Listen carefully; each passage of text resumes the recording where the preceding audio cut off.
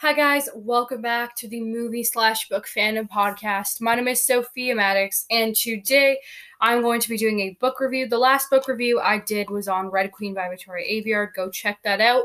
Today I'm going to be reviewing Look Both Ways by Jason Reynolds.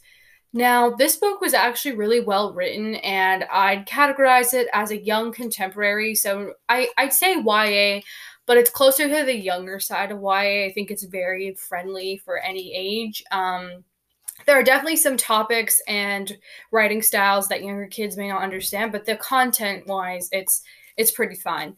So I'll link the book in the description if you want to buy it or whatever. But basically, this book is about different kids and their walks home from school, because when kids are walking home from school, there's no adults to influence what they do, but all the characters are super different. And basically, for a chapter, you're with one character and then you never hear about that character again. So basically, you follow these different kids and their walk home from school, because the author, Jason Reynolds, said that when kids walk home from school, there's no adults to influence what they are doing, so it really shows them their true self. And I thought that's something really cool to say. And so I'm just going to get into my thoughts about this book. I'm also going to be discussing my review for the first episode of Loki today, and I have an MCU update. But let's talk Look Both Ways first.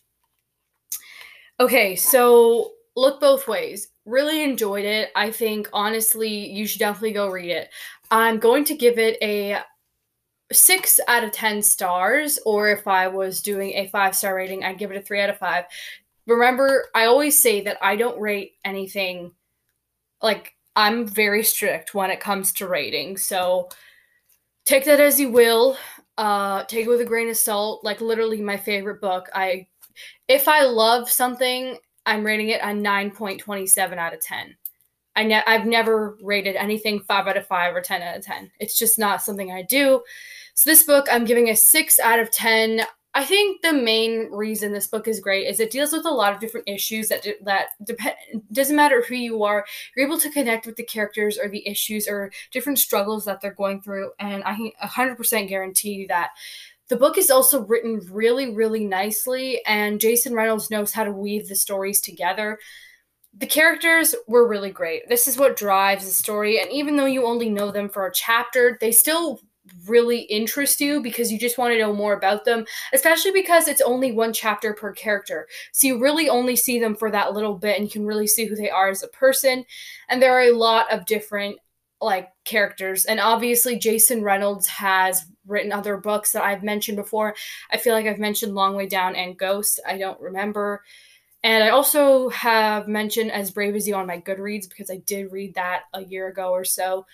I didn't really like that book, but Jason Reynolds is definitely a really good writer, and I genuinely enjoyed this book. So the reason I'm giving it a 6 out of 10, the great things about it. The characters are amazing.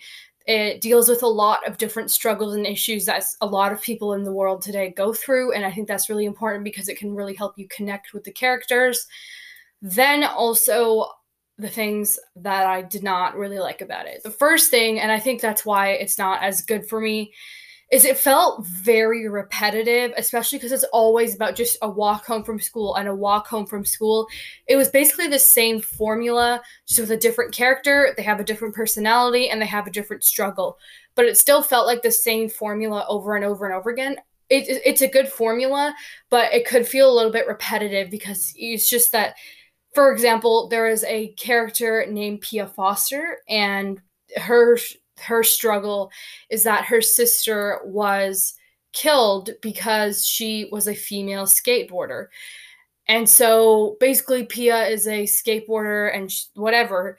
And then there's basically, that's a good example to explain the formula that I keep talking about. And basically, they keep repeating that throughout the different chapters. So I think that's why it's not a full rating for me, is because it felt very repetitive.